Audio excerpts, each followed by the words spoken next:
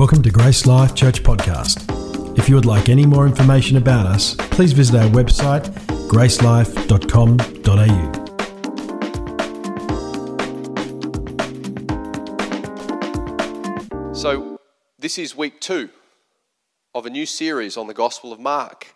This is a series that's going to take us through for about 4 months, 16 chapters of the Gospel of Mark, and every week we're going to go into each chapter, starting last week, and also the children's ministry are doing this as well. We're going through this in our life groups. I want to encourage you every week, throw yourself into the Bible, throw yourself into the scripture, and you'll find even just in one chapter, that can last you a very long time. But as you read your Bible, as you open up your Bible, ask the Lord to speak to you. Say, Father, let your Holy Spirit cause these words to jump out at me and speak to me, because you know that what's in here is alive. You know that, don't you? It's not just words on a page. There's a reason why that it's the most stolen book in the world. There's a reason why it's the most illegal book in the world. The enemy knows the power of this.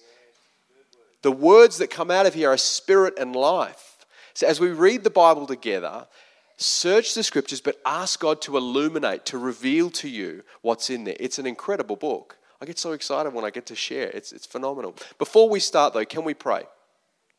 Father, we thank you for the opportunity to come around your word, even though it's a bit of a shorter time today, but we ask your Spirit would reveal Christ to us and your heart for us. In Jesus' name, God's people said, amen. So, the second chapter of Mark's Gospel, we're not going to go through the whole chapter today. There's a last part of this chapter that we're going to read together, though. And to recap in short from last Sunday, if you missed it, you can get it. It's online, on Facebook, it's on YouTube as well.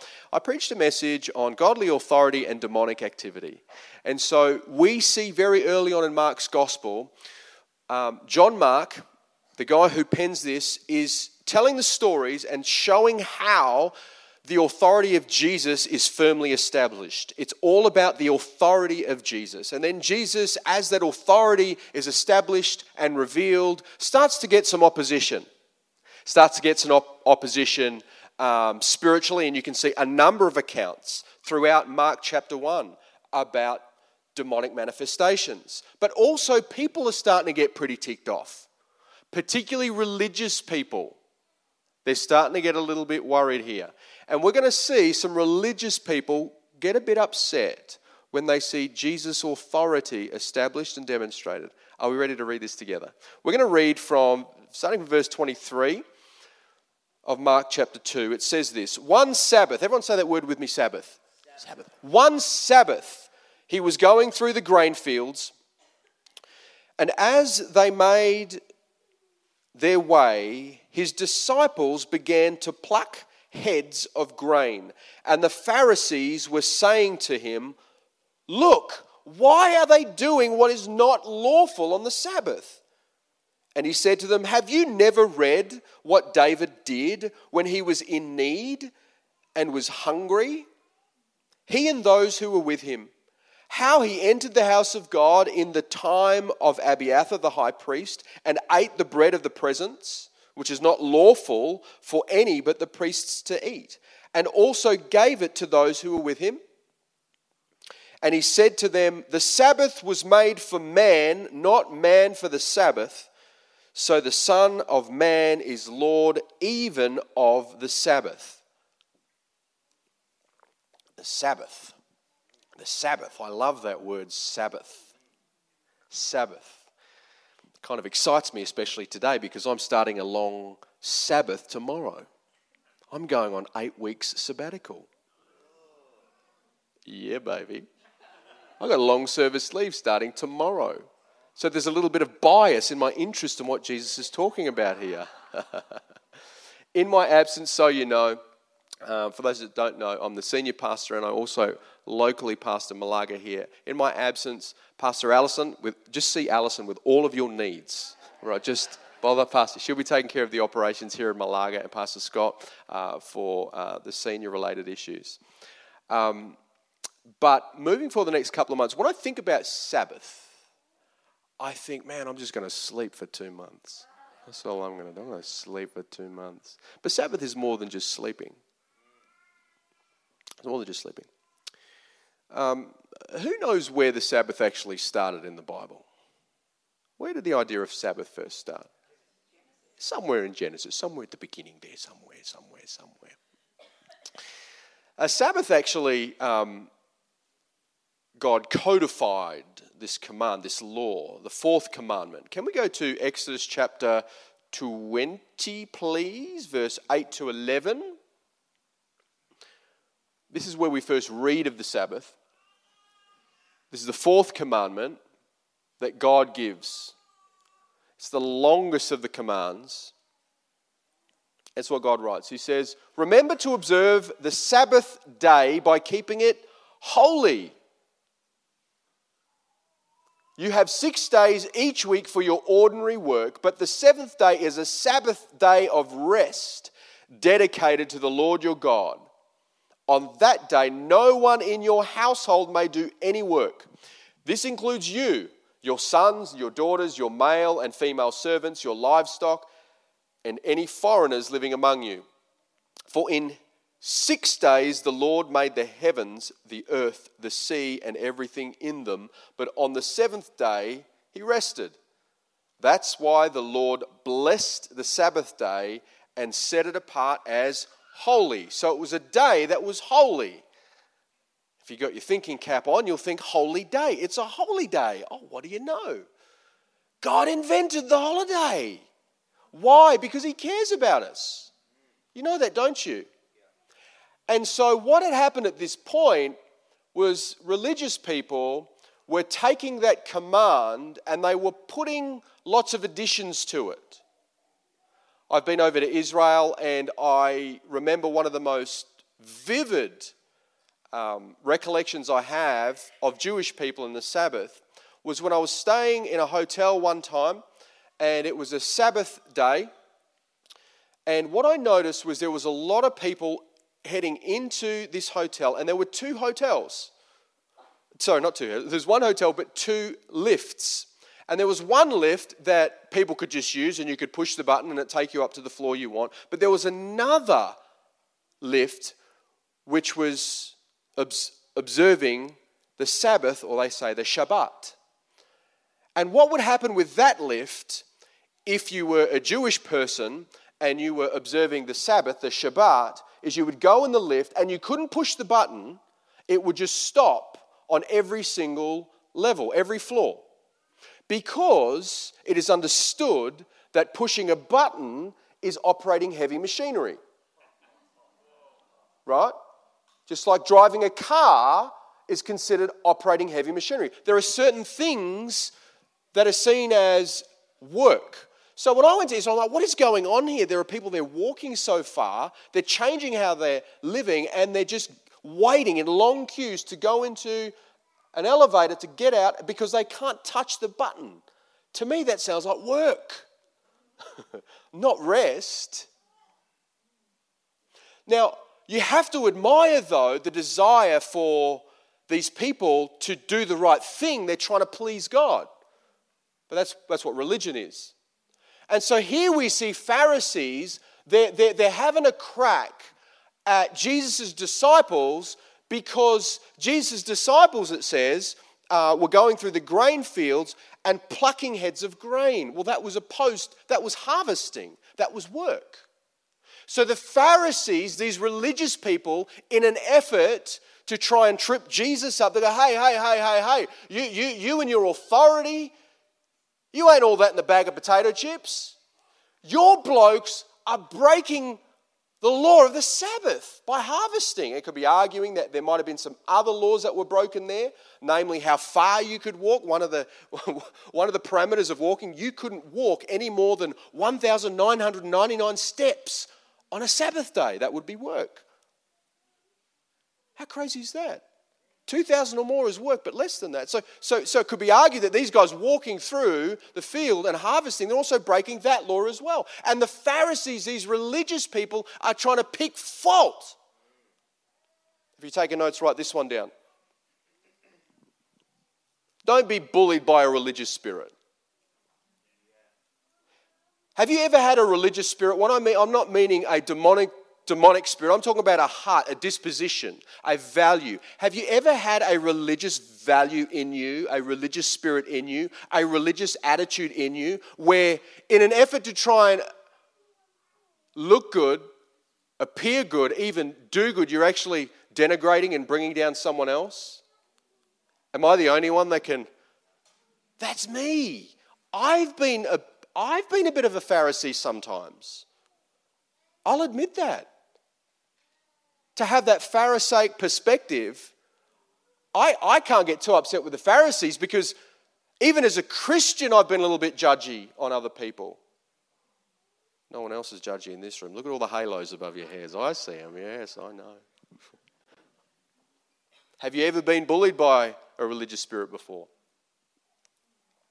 Have you ever been on the other side and you felt condemned? You felt pressured. You felt judged. For maybe, I don't know, someone said you're not reading your Bible enough, you're not praying enough, you're not going to church enough, whatever it might be. Doesn't feel good, does it? Jesus actually here, he stands up to this religious spirit. And I think there's something for us to see here. Don't be bullied by a religious spirit. Don't be bullied by religion. Religion is man's attempt to please God. Religion is what we construct to keep God happy.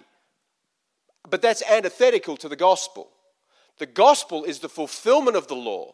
And the good news that Jesus in himself has completed every requirement of the law. In fact, it's in Jesus and his finished work of the cross that we are pleasing to God. That's the good news of the gospel. So while religion suffocates, the gospel liberates. Are you living under religion? Or are you living under the freedom of the gospel? Jesus came to show up these religious structures and systems. Maybe you're here this morning and you felt like, I feel like I've fallen so far short of the standards of Christianity. I can't live to that level anymore. I can't do it. You're in the perfect place. That's me. That's why I need the gospel, because I just admit that I need it. And if that's you today, perhaps is your day of salvation to say yes to Jesus and what he's done for you. He has finished and he is at rest right now. In fact, right now he is demonstrating Shabbat at the right hand of the Father. I love Jesus' response to the Pharisees that try to trip him up. Look, why are they doing what is not lawful on the Sabbath? And this is what Jesus says. Check this out. Jesus goes full attorney on these Pharisees, right? He goes, have you never read what David did? Like, that's a bit of an insult there. Jesus is coming back to the Pharisees who are trying to trip him up by the law. And then Jesus says, "What are you guys telling me you've never read? You've never read this thing?"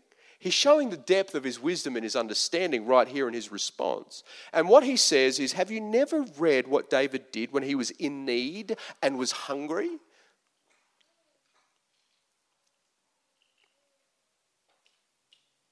How he entered the house of God in the time of Abiathar the high priest and ate the bread of the presence, which is not lawful for any of the priests to eat. And he also gave it to those who were with him. So Jesus does a couple of things as he addresses these religious folk. He doesn't just school them. He also compares himself to David.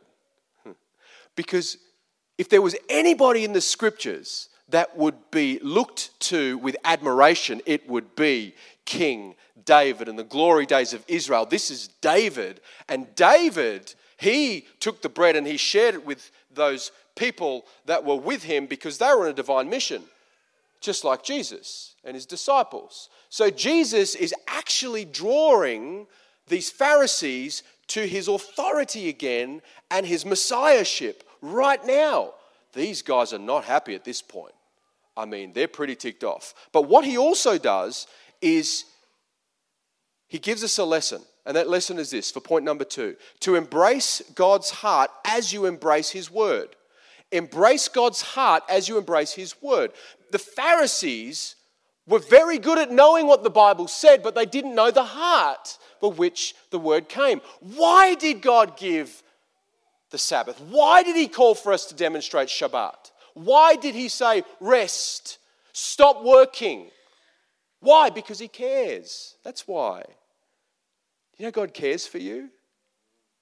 The Pharisees had turned everything around, missed the very reason why God gave this command, and turned it into a burden.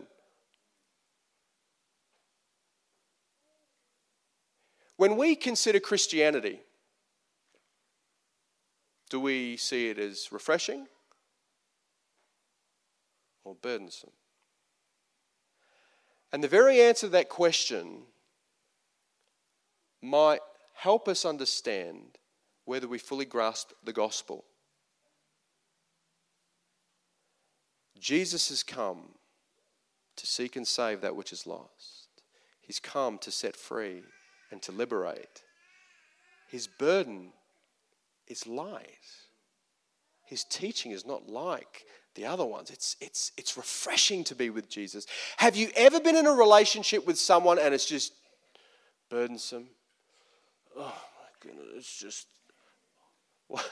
Don't nudge your spouse over there. Have you been in a relationship with someone and it's refreshing? You've been with someone that's like a breath of fresh air. Those people, you just want to be around them. That's like Jesus, right? So, the heart of God was to grant us rest because he cares for us. Can you just pass me that, please? Gary just brought his pillow from home this morning. Actually, no, this is my daughter Hope. She was using it just before. The thing about Shabbat or Sabbath is I look at this pillow and straight away I think about sleeping because of physical rest. But do you know there remains a spiritual rest that God wants us to receive entirely? You can sleep all you want and still be unrested. When God calls for us to live in Shabbat, it's more than just a day, by the way. It's a way of life. Though it is important, I believe, to adopt a precedent established in the scripture from creation, actually, where we have a day of rest. It's not just a day where we do no work. It's not just a day where we stop doing anything and go into a comatose sleep. It's not just a day of relaxation. It's a day of dedication. It's a day of worship. It's where we realize I need to cease from my own activity for just a second, just a moment, and then come to the realization, to the realization and revelation that the world will still function without me doing stuff. Are we okay with just taking a break? To just having a rest?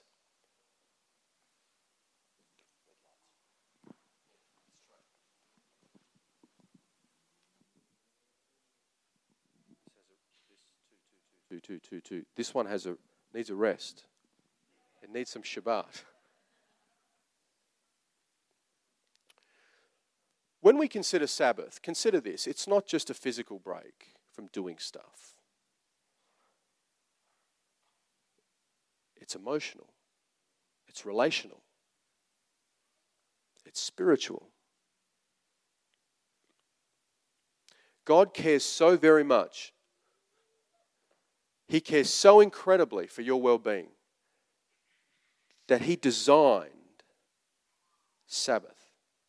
He even cares about the earth we live in, that there be a stopping of the harvesting of the land at periods, that it would grant the earth an opportunity to rest, to recover, to replenish. God cares immensely. It's so important that we see what we read about in the Bible. We can get lost on a letter and miss a word. You can get lost in the letter of the law and miss the word of God. Well, the Pharisees in John, we can see, they knew the Bible, but Jesus says, you guys are fools. You know the Bible, but you forget. It's talking about me, Jesus says. So when we read our Bibles, don't get lost on the letter of the law. Understand the spirit with which God writes it. Understand the heart of it. Understand the heart of the Father. That's the beauty that we find in Jesus in the gospel. Have you embraced his heart?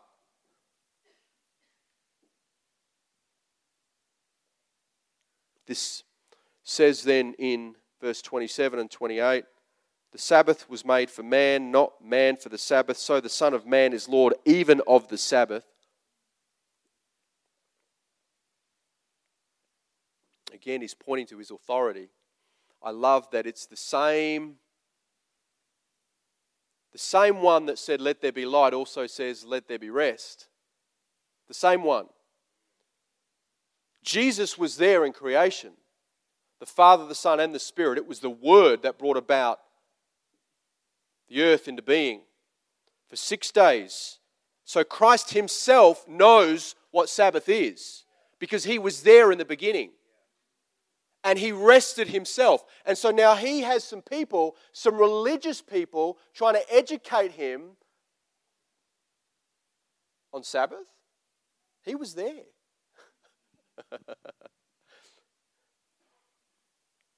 I'm going to quickly read just a few verses of chapter 3. I'm cheating on next week's sermon, but I'm just going to, because it's still on the Sabbath, so it still counts. Okay, watch this. Again, it says in verse 1 of chapter 3, again he entered the synagogue.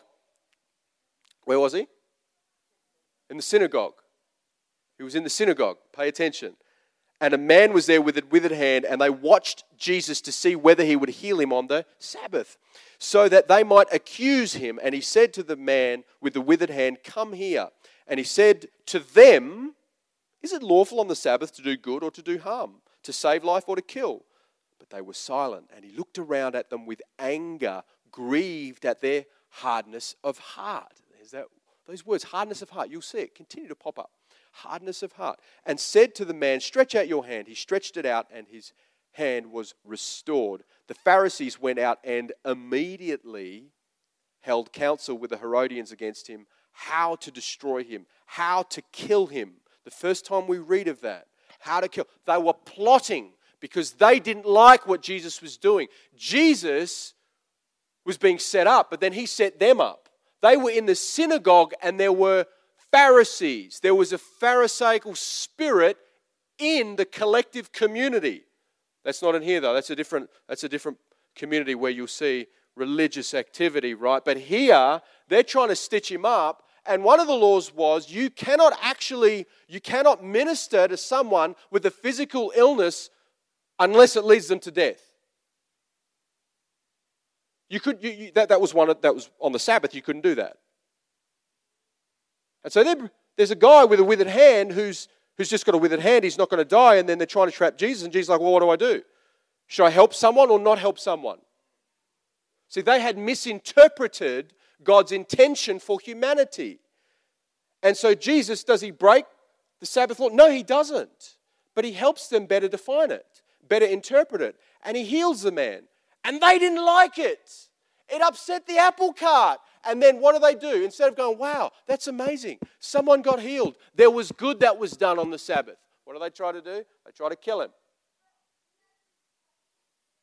That's what a religious spirit will do. It suffocates. It incarcerates. It even dominates. But Jesus has come to liberate. Final point as we finish with this. You see, all of this points to Jesus. And the call for us is to find true Sabbath in a person rather than a practice. The practice is good. The ritual is helpful, but it's all about the relationship. So you can practice the ritual, but then miss the relationship. True Sabbath rest is found in the person of Jesus. Let's check out Hebrews chapter 4. Pastor Allison, I know you love this verse. You know where I'm going, don't you? You're picking up what I'm putting down, aren't you? Hebrews chapter 4. Let's go. I'll go from verse 9, but just some backdrop here. There's a conversation here that the writers of the Hebrews are saying, and talking about Joshua who foreshadows Christ, who is a type of Christ.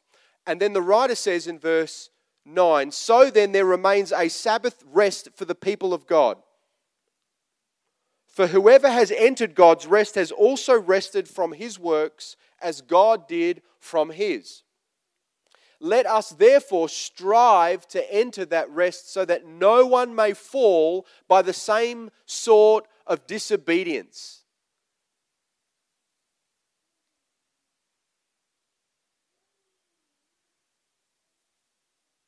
Have you yet inherited Sabbath rest in Christ?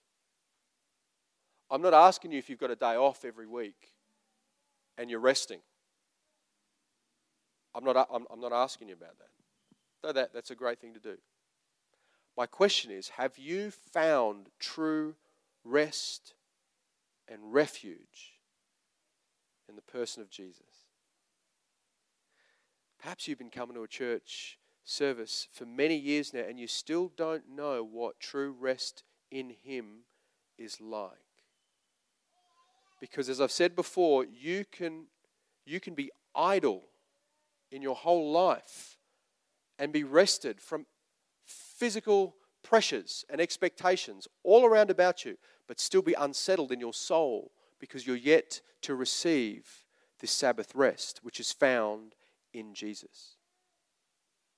Conversely, you can be hectic constantly around about. I feel like I'm in the latter camp here.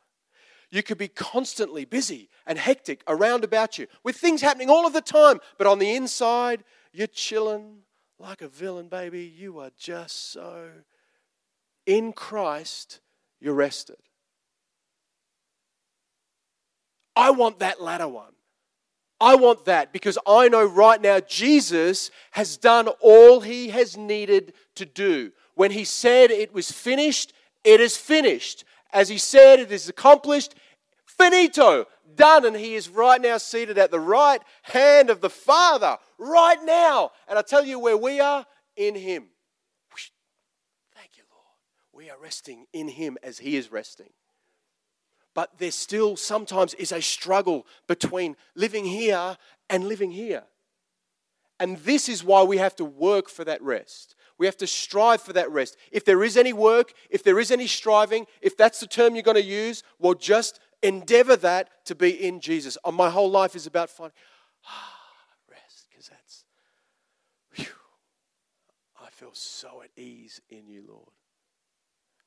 I find my joy, my peace, my patience, my blessing, my shalom in you. And if you've given it to me, no one else can take it away. Have you yet to receive full Shabbat? It's found in Jesus. Let's pray. We thank you, Lord, for the opportunity to consider you. And Lord, just as we consider you this morning, and this morning as we're dedicating our children,